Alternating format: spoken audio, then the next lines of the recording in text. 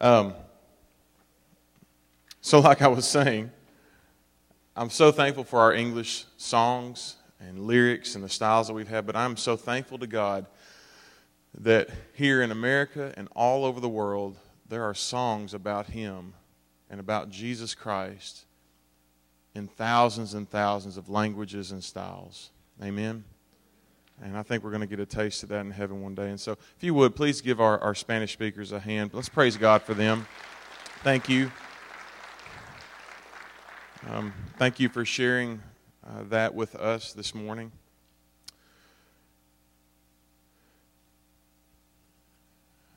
This morning we're going to talk about local church membership. We are in a series on church membership. I'm going to go ahead and preach this morning.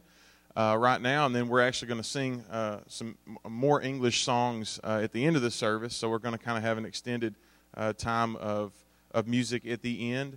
But I'm going to go ahead and get right into the sermon, and so if you've got your Bibles, go ahead and get those ready. We are going to be looking at a number of passages this morning having to do with church membership, and this is sermon number 2 of this series. And the title of this sermon is, Do I Have To? Do I Have To? How many of you growing up said to your parents, but Mom, do I have to? But Dad, do I have to? Can I see a show of hands? Anybody remember saying that? Or hey, maybe you've had a kid say that to you. Do I have to? Do I have to? We live in a culture that has that attitude about the local church. Do we have to? And many have already answered that with a no. They've checked out on the idea of the local church. And we're going to talk about that this morning. So let's pray together. Heavenly Father, we thank you for your word this morning and your truth. We thank you for your local church. We thank you for this church and the work that you've done here over the decades to bring people to Christ and to reach a world for your honor and glory.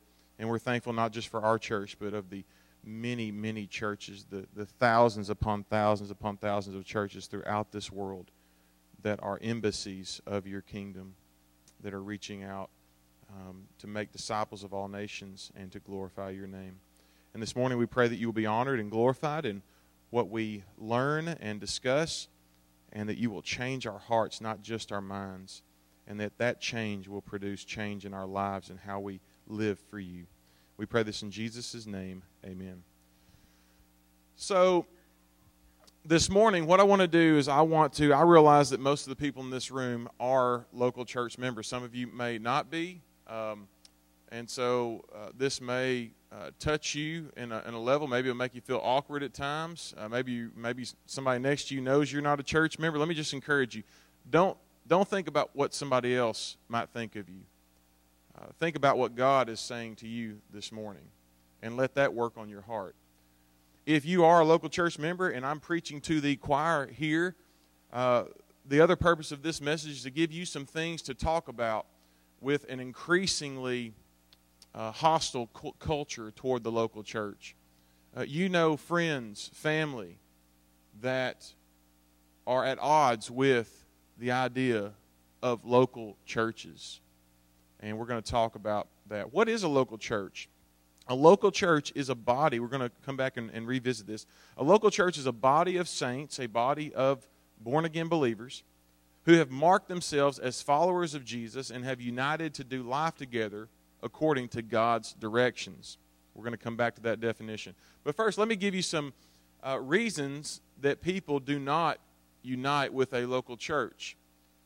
If you're a member of our local church, you have gone through a membership process here, and that's involved some different things. We've formalized it to a degree that maybe other churches haven't. But every local church just about has some way of recognizing who its members are, and they are united together as they follow Christ. So what are some reasons that people have, some bad reasons that people have for not uniting with a local church? And I want to say up front, there are legitimate reasons that people can't join with a particular church at a particular time.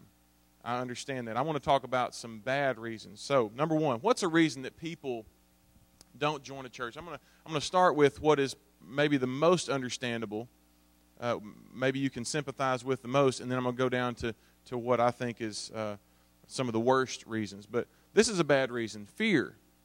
Fear is a reason. Distrust is a reason that people do not join local churches. It may go something like this: I've been burned before, not again. I was at a church and those people hurt me. They let me down. They said something bad about me. They hurt our feelings. And so we left, and we might attend church, but we're not going to join again. And so there's a fear there. There is a distrust of Christians. Another reason is apathy. Well, it's not that important. People are just indifferent. I'm doing fine. I've been doing fine for this amount of time.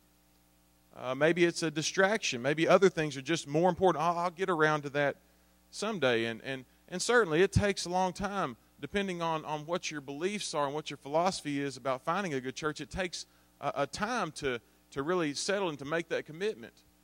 I know people that, they feel strongly about visiting a church for a long time before they join there. I get that. I understand that. I'm talking about apathy. Maybe they're distracted by other things that are more important. It can wait. Everything else is more important. I'll get around to that someday. And so it's an attitude of neglect. Another reason is the attitude of consumerism. I think we're really plagued with this in our society. Consumerism. We look at church like a buffet. We shop around just like we shop for other things. And we can, if we're not careful, we can form a judgmentalism against the church. This church just isn't good enough. They don't have the best blank, or they don't have the best this, or the best music, or the best preaching, or the best people, or the best facilities, or the best youth program. And we can do all of these things. And no doubt some of those discussions are important. But again, the attitude we don't want to get to is a consumeristic mentality where we've got to have everything just right to suit our needs. That's consumerism. And lastly, probably the one that I see a lot and that is probably the worst is an attitude of arrogance. I don't need them. I don't need a church. I'm a spiritual person. It's just me and Jesus. That's enough. And there are others that they don't want to be under authority. And they say, I don't need anyone to judge me. I don't need organized religion, as the world would call it these days. I don't subscribe to that terminology related to church. But only God can judge me. There's a lot of people that find that kind of lifestyle convenient. And we'll talk about that more in a little bit. But it's an arrogance. It's all about me and God. It's about me and Jesus. And I love Jesus. It's the church that I have a problem with. It's that kind of arrogance. Of course, we all know the saying that there's no such thing as a perfect church. And when you join it, if it were perfect, it wouldn't be perfect anymore. Let me, after I've said these things, and there are certainly more, we're going to talk about one more after this, but let me chase some application rabbits here for a second.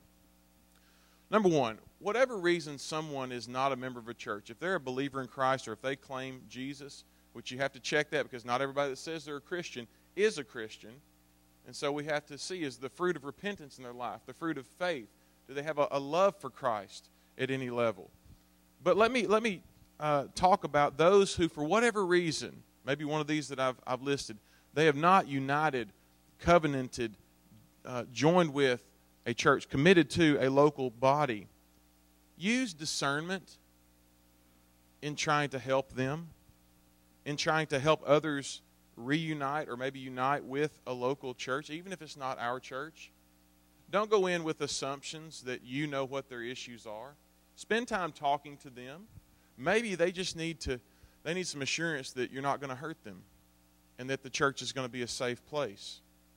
And, of course, you have to explain to them that nothing's ever going to be perfect, but that you're going to do your best to love them and to respect them.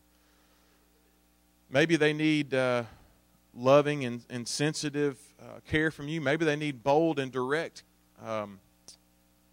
words from you, depending on what their situation needs are. Maybe they are arrogant and they need somebody to point that out.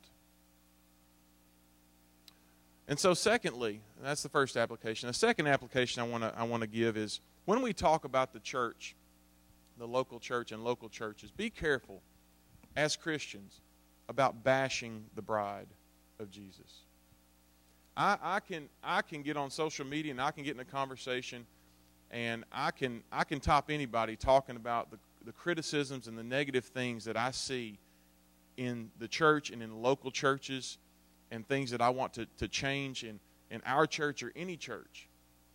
And we can all get in that mindset where we can become overly critical and we can bash the bride. Let me give you an illustration.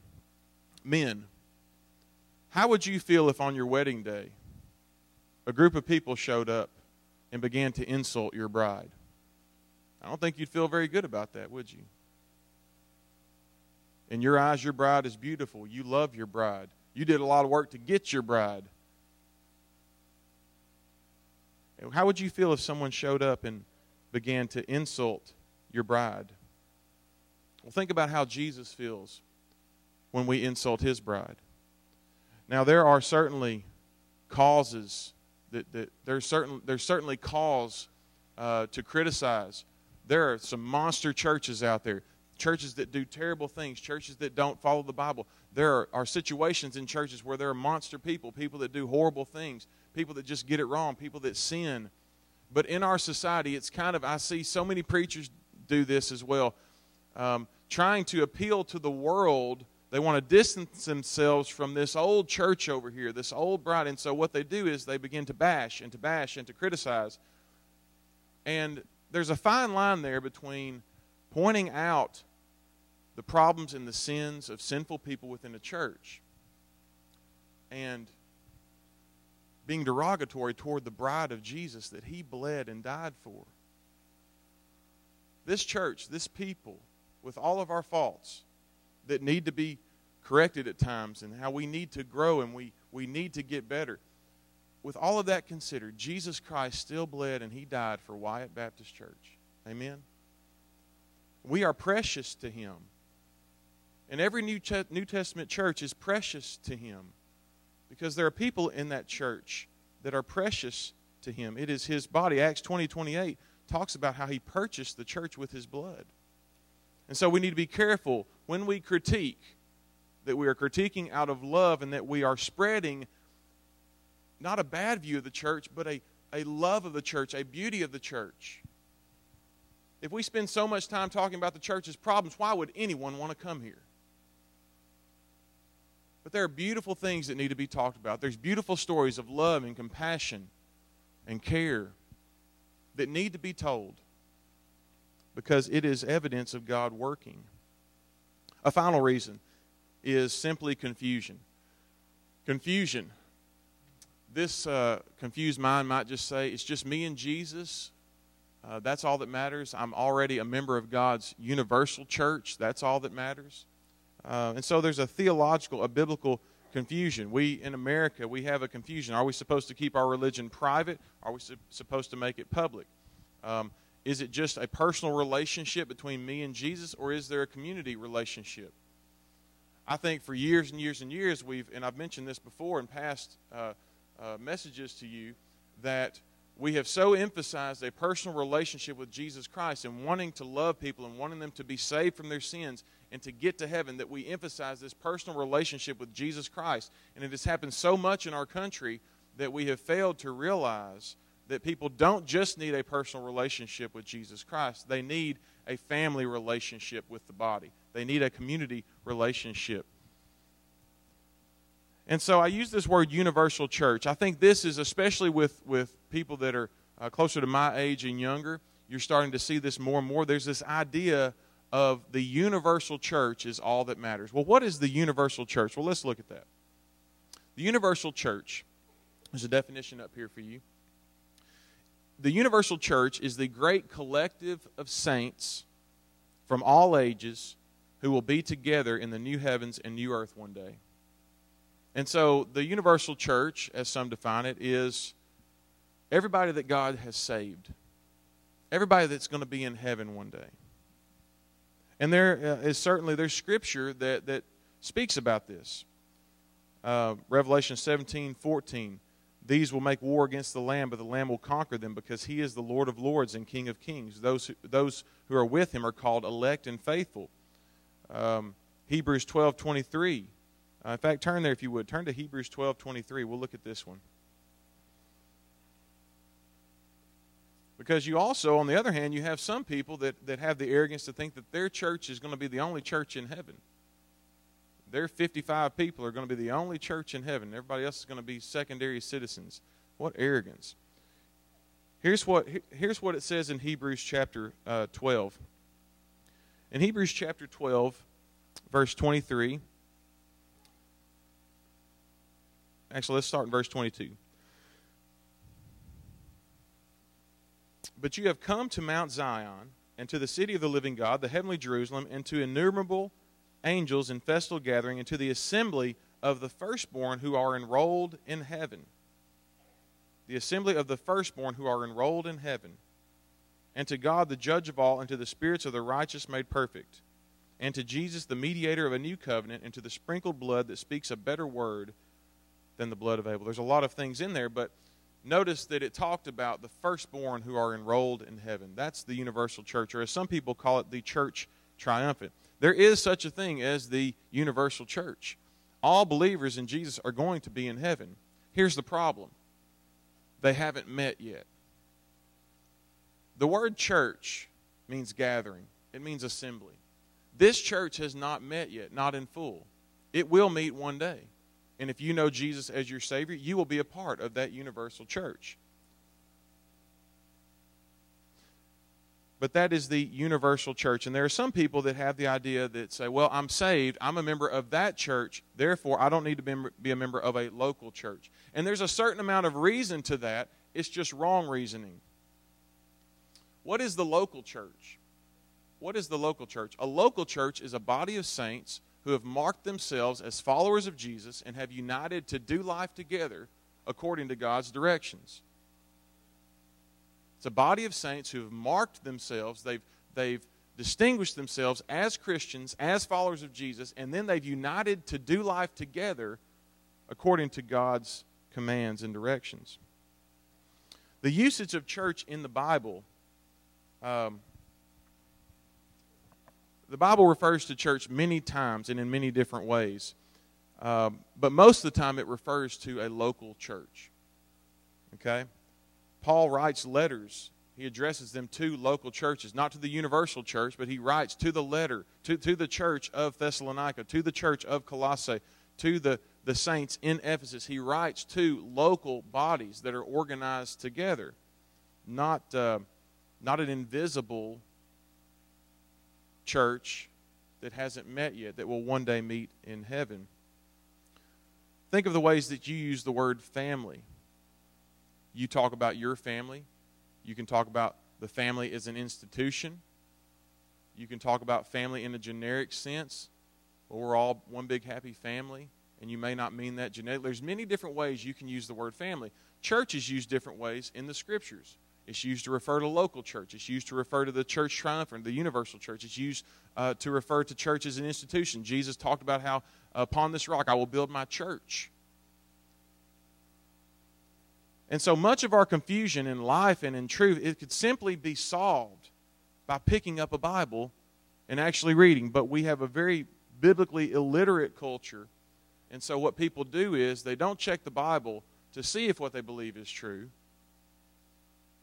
They reason out what their feelings tell them. And that's how they get to where they think, I don't need the local church. I'm a member of the church universal. Our second core value here at Wyatt Baptist Church is the authority of the Bible. Number one is the supremacy of God. Number two is the authority of the Bible. This, friends, is our authority. This amazing, beautiful word is what guides our lives. It's what gives us truth. And the Scripture says that it is sufficient for all of our needs to make us perfect in Christ, to give us direction. All Scripture is God-breathed. But some people treat the Bible like a, I don't know what you would call it, but they look for little inspiring notes. They look for little catchphrases in the Bible. They look for cliches. We don't do the hard work of getting in and figuring out things, and so we have a hard time understanding what is implicit in the Bible.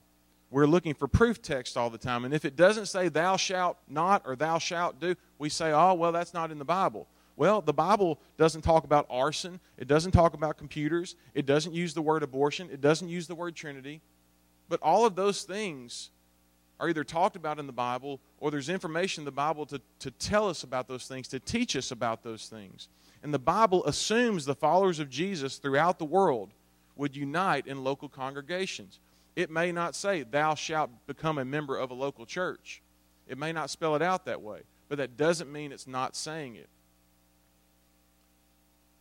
I'm convinced that, I was thinking about this, this is a bit absurd, but if God were to appear in a parking lot somewhere and tell Christians to get in their cars and to drive to California, many of them would not leave the parking lot because God never gave them specific directions about putting gas in the car or turning a key or pushing a pedal. And we're looking for these legalistic proof texts, when really what we need to do is study and to see God's heart, to see what He is saying, and to reason with the Scriptures. Church membership is spelled out in the Bible. The vast majority of over 100 uses of church in the Bible refer to the church as a locally organized body. Now, these churches, they can have specific membership processes. Okay, they can have different membership. You go to one church after another, they have a different way to join. That's fine. I'm not talking about that. But there needs to be some way that you are held accountable to a body of believers. Let me give you three things, three areas in the Scripture that will help with this. Is local church membership biblical? Okay, I boiled it down to three areas. Number one, God's commands to Christians to support one another demand a local church membership. God requires local church membership because to support one another demands it. What do I mean by that?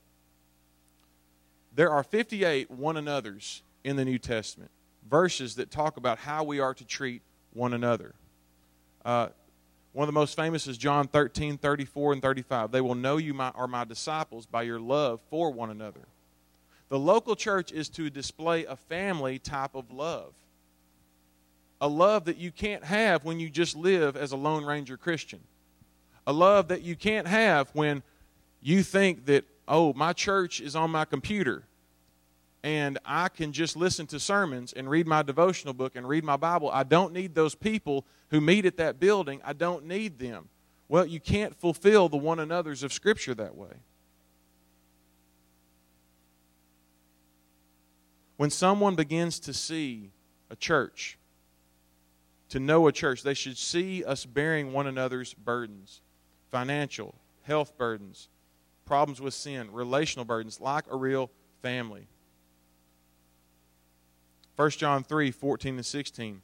This is how we have come to know love. He laid down His life for us. We also should lay down our lives for our brothers. How are you going to do that if you're not in a local church? Jesus laid down His life for us. If you're here today and you say, why are you doing all this talk about church? Jesus laid down His life for us.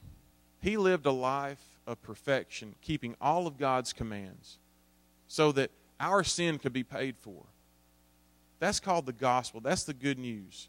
Maybe some of you here today, you don't know Jesus as your Lord and Savior. The Bible says that He died on a cross and He sacrificed Himself so that He could become a substitute for you if you'll take it. If you'll ask Him to forgive you, He's done all the work. What you need to do is receive the gift, turn from your sin, repent of it, and follow Him. And that's the gospel. But the gospel doesn't just stop there. The gospel is that, hey, listen, you were alone in your sin, but now you can be a part of a family. You can be part of the family of God. Jesus doesn't just forgive your sin. He gives you his righteousness. He gives you his sonly status. His status as a son with God. The Father adopts you into his family. You are a child of God now. You are a daughter of the King. You are a son of the King. That's the full gospel. And then God pours out on us all of the riches that he pours out onto Jesus. Let's read some of these together. Or let me read for you. Hebrews chapter 10. Let us be concerned about one another in order to promote love and good works, not staying away from our meetings. Okay, so they were meeting together, as some habitually do, but encouraging each other. Hebrews 3:13, but encourage each other daily. Colossians 3:16, let the message about the Messiah dwell richly among you, teaching and admonishing one another in all wisdom, and singing psalms and hymns and spiritual songs with gratitude in your hearts to God. Galatians 6, brothers, if someone is caught in any wrongdoing, you who are spiritual should restore such a person with a gentle spirit, watching out for yourselves so you won't be tempted also. Carry one another's burdens. In this way you fulfill the law of Christ. Galatians 5, you were called to freedom, brethren. Only do not turn your freedom into an opportunity for the flesh, but through love serve one another. And we can go on and on and on. The question is, how are we going to encourage one another, love one another, bear one another's burdens, correct one another, fight for one another, cry with one another, hug one another, serve in missions together with one another? How are we going to do these things without being localized, without being organized into a local body? How are you going to do that as an individual?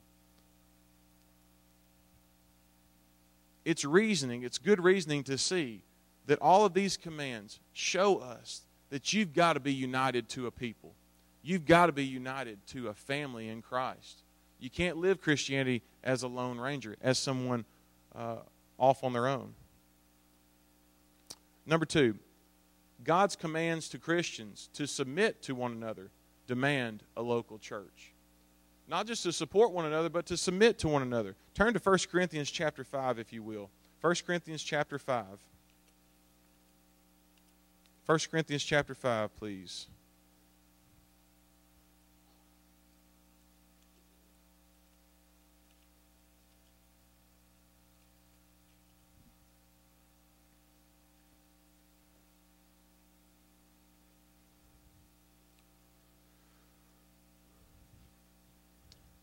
The Apostle Paul writes, it is actually reported that there is sexual immorality among you, and of the kind that is not tolerated even among the pagans.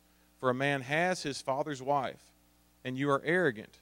Ought you not rather to mourn? Let him who has done this be removed from among you.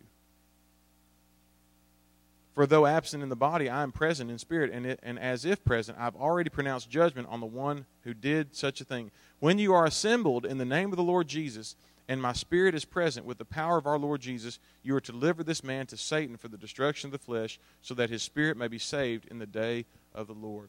What we have here is, and I know we don't practice church discipline a lot in our culture, but what we have in 1 Corinthians 5 is a situation where a man does something that on the surface seems to completely discredit him as a Christian. And the Apostle Paul says, in that situation, in order to honor God, and to hopefully save the man's life and to lead him to repentance, you need to remove him from among you. You need to hand him over to the world, hand him over to Satan. He is not to be a part of you anymore. And of course, the hopes, and of course we see in 2 Corinthians, that we think that this man came back. He did repent and he did come back, and he was welcomed back with love. But his problem is that he was unrepentant, he did not want to change, and he was doing something that in this culture, at this time, spoke that he needed to be removed, according to Paul. And so how can he be removed if he wasn't a part of the body? If there wasn't a local church there? Do you see how that works? Flip over to Matthew 18, one more on this. Matthew chapter 18. Matthew chapter 18 deals with offenses that may not be immediately removable.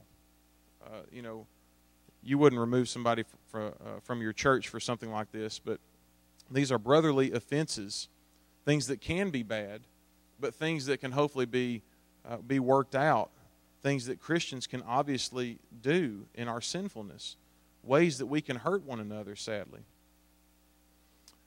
In Matthew chapter 18, verses 15 through 20.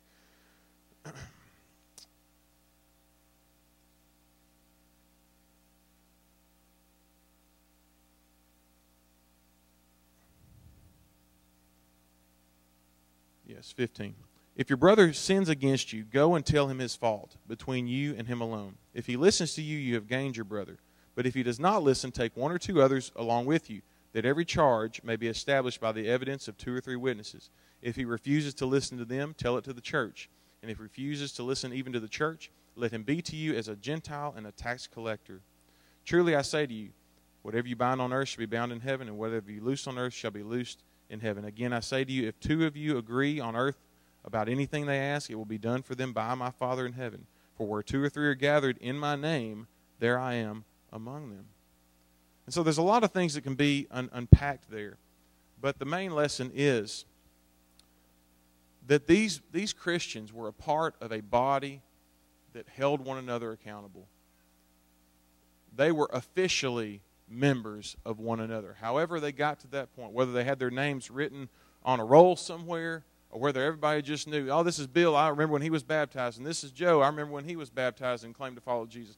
Whatever their process was, they were a local church, united with one another. Number 3, God commands for Christians to be shepherded. And that command to be shepherded demands a local church. Hebrews 13:17, obey your leaders and submit to them. Now, let me just ask you this. If this is just talking about universal church, then does that mean that you have to submit to every pastor in every town you ever go to across the world? Does that mean that every believer submits to every pastor? I don't think so. That would be terrible. No, it means your pastors at your local church. For they keep watch over your souls as those who will give an account, so that they can do this with joy and not with grief, for that would be unprofitable to you. 1 Peter 5:1-7. Therefore, as a fellow elder and witness to the sufferings of the Messiah, and also a participant in the glory about to be revealed, I exhort the elders among you, shepherd God's flock among you, not overseeing out of compulsion, but freely, according to God's will, not for the money, but eagerly, not lording it over those who are entrusted to you, but being examples to the flock. And when the chief shepherd appears, you will receive the unfading crown of glory. And so here we see that it tells us that God has given certain people to the pastors to shepherd. It's been appointed for them to pastor those people. Shepherd God's flock among you, not shepherd all the flock. It's not my job to be the pastor of every single Christian on planet Earth. Hallelujah. And so local church is clearly what the Bible is talking about here. Acts 20:28, be on guard for yourselves and for all the flock among whom the Holy Spirit has appointed you as overseers. Paul speaking to the Ephesian elders, to shepherd the church of God which he purchased with his own blood. And in Hebrews 13:7, he tells the people, remember your leaders who have spoken God's word to you as you carefully observe the outcome of their lives, imitate their faith. How are you going to imitate somebody's faith if you don't witness daily, weekly, on a continual basis their way of living? And so those are just 3 of the main proofs. If you're talking with someone or if you need some evidence, these things demand that to live out the Christian life, we've got to be in a local church to support one another, to submit to one another, and to be shepherded. I want to give you 3 reasons, three positive reasons that you should join a local church and urge others to. 3 big reasons kind of as we close out this morning, this message. Number 1, the local church is God's plan for your greatest growth. Likewise, you younger men, be subject to the elders, and all of you clothe yourselves with humility toward one another, because God resists the proud, but gives grace to the humble. Humble yourselves, therefore, under the mighty hand of God, so that he may exalt you in due time, casting all your cares upon him, because he cares about you. God wants you. He wants you, friend, to be supported. He wants your burdens to be carried. Some of you are carrying all of your burdens because you're failing to reach out and to ask for help. The body of Christ is meant to support one another, to love, to encourage, to correct, to strengthen one another.